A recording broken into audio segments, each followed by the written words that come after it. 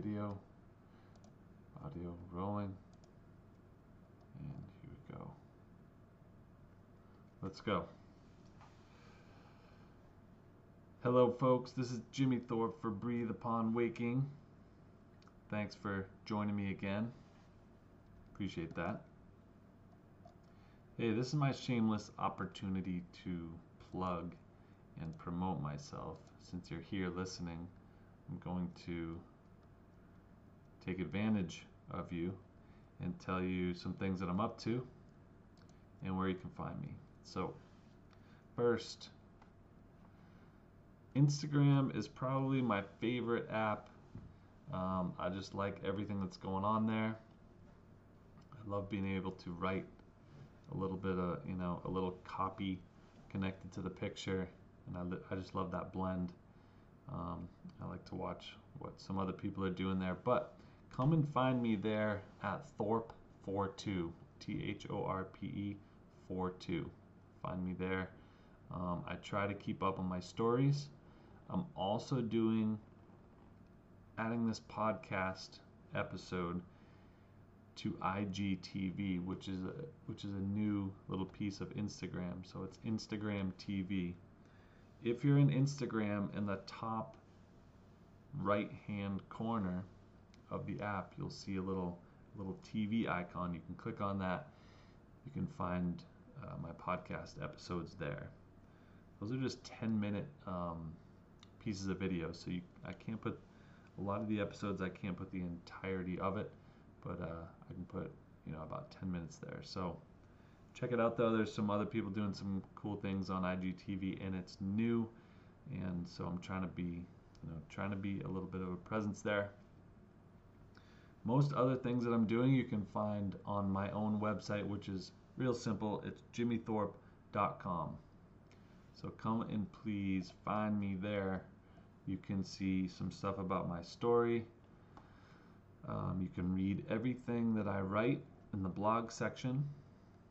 And then over to the far right side, well, if you're on your phone, I guess it's different, but one of the pages on my website is called Books of the Month. And the Books of the Month tab, within that you can see what I'm reading. There's a long list of the books that I've read recently and in the past. You scroll all the way down, and at the top of that page there's a form you can fill out. All it is your name and email, I believe, and I send out an email once a month, only once a month, and I recommend some books that I've read, and I kind of talk about those books, tell you all about them. So I think it's a valuable email. Again, one a month, and I usually recommend 2 books within that. So I would love for you to sign up for that if you're not there yet. Other than that, you can find me on Facebook, Jimmy Thorpe, and I guess that's it. Let's get to the show. Today I'm going to read a piece that I wrote also back in April, just like the last episode, April of 2018, and this is called Empathy. And I'm going to start with a quote by Leonardo da Vinci. He said, "The noblest pleasure is the joy of understanding."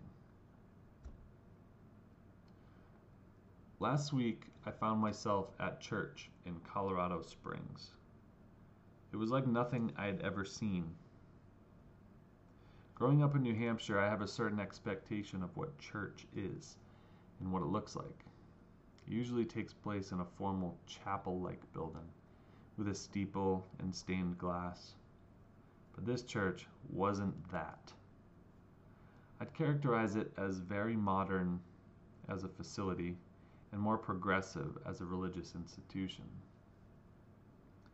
Upon entering the massive lobby, I was introduced to a bunch of gathering areas with attractive seating, an open concept fireplace, touch-screen sign-in stations, a cafe, and an aesthetic that seemed to call more for a space of community and sharing than a strict setting for receiving a sermon. Now, I would call myself a non-believer and still feel that way after visiting this beautiful church. Why did I go? My daughter and I took the trip to Colorado from New Hampshire to visit my cousin and her family. Knowing how significant the church is within their lives and how passionate my cousin is about being part of it, I really wanted to try to understand what it was all about. I wanted to learn from an institution that I'm now pretty removed from, that I don't necessarily believe in. I wanted to practice empathy. Empathy is defined as the ability to understand and share the feelings of another. All too often we think negatively about the other side of the aisle. We ruminate on the differences between us. We wonder how someone could be so shallow in thinking in a particular manner.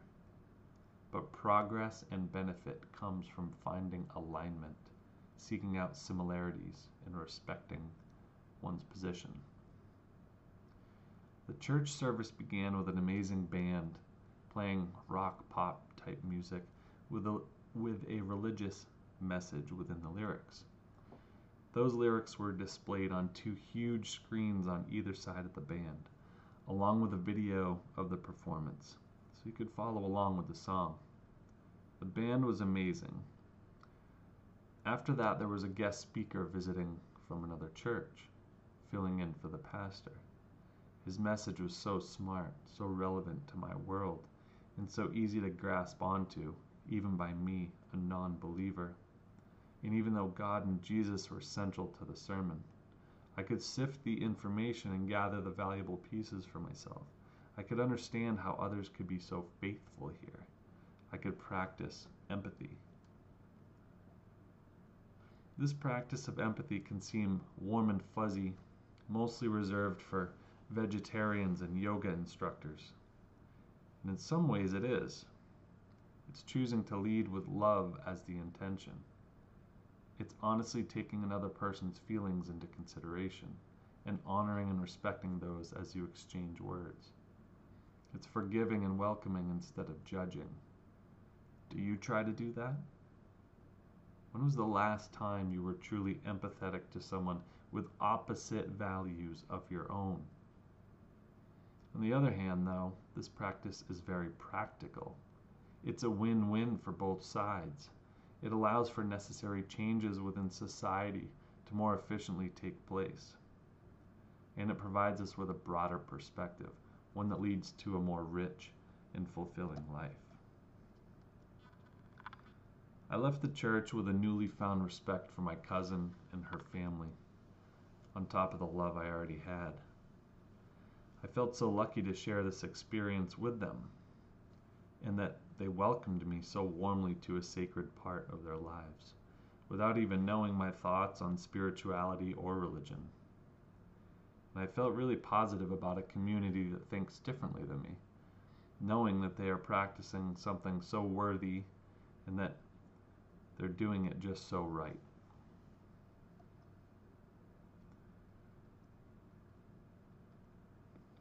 When I was 21, I was working at a local car dealership detailing cars that were traded in when customers purchased a new one. I had worked there with my best friend for the past 2 or 3 years, basically since high school. My friend found a gun in one of the cars. He told me about it and took it home. Within a week or two, my friend committed suicide with that gun. Since then, as you can imagine, I've had very negative connotations associated with guns. I was never really interested in them to begin with, and this situation, being my first real connection to a handgun, immediately deterred me from becoming comfortable with them. You see, from my perspective, as naive as this may sound to you, my friend was dealing with something that made him unhappy for some time, and he was living with that. When a gun was introduced to his environment, things quickly changed. It seemed to me that had he not found a gun, he'd still be living. I know. He may have found another way. But try to understand how it felt to me. Try to feel it. Practice empathy for me, if you can. Now, many years removed from that situation, I'm still not interested in guns. I'm definitely not as sensitive to it as I once was. I just don't care to have one. And part of that decision was certainly shaped by that early experience that I had. Recently, though, I've had great conversations with two guys that love guns. They both seem to believe in owning guns for sport as well as for a way to protect themselves, their homes, their families. And instead of focusing on how dangerous that could be or wondering why they feel they need some of the weapons they have or telling them my perspective and why it's more valid in today's world, I listened. I gave my best effort to respecting their values, their reasons. I provided an opportunity for them to voice why they accept that owning guns is effective and significant. I tried to practice empathy. I hope that by going to church, that by talking guns, I, in some small way, made others feel positive about their position. I know that by doing both, I felt more positive about my own. Not positive as in all-knowing and never swaying. Positive as in good, healthy, happy. When we practice empathy, we expose ourselves and others to the fact that the world is full of vastly diverse perspectives. We open ourselves up to the multitude of possibilities and opportunities. And regardless of how small we move the needle, we make the world a better place. Thanks so much for listening, folks. That was Empathy. I'm Jimmy Thorpe.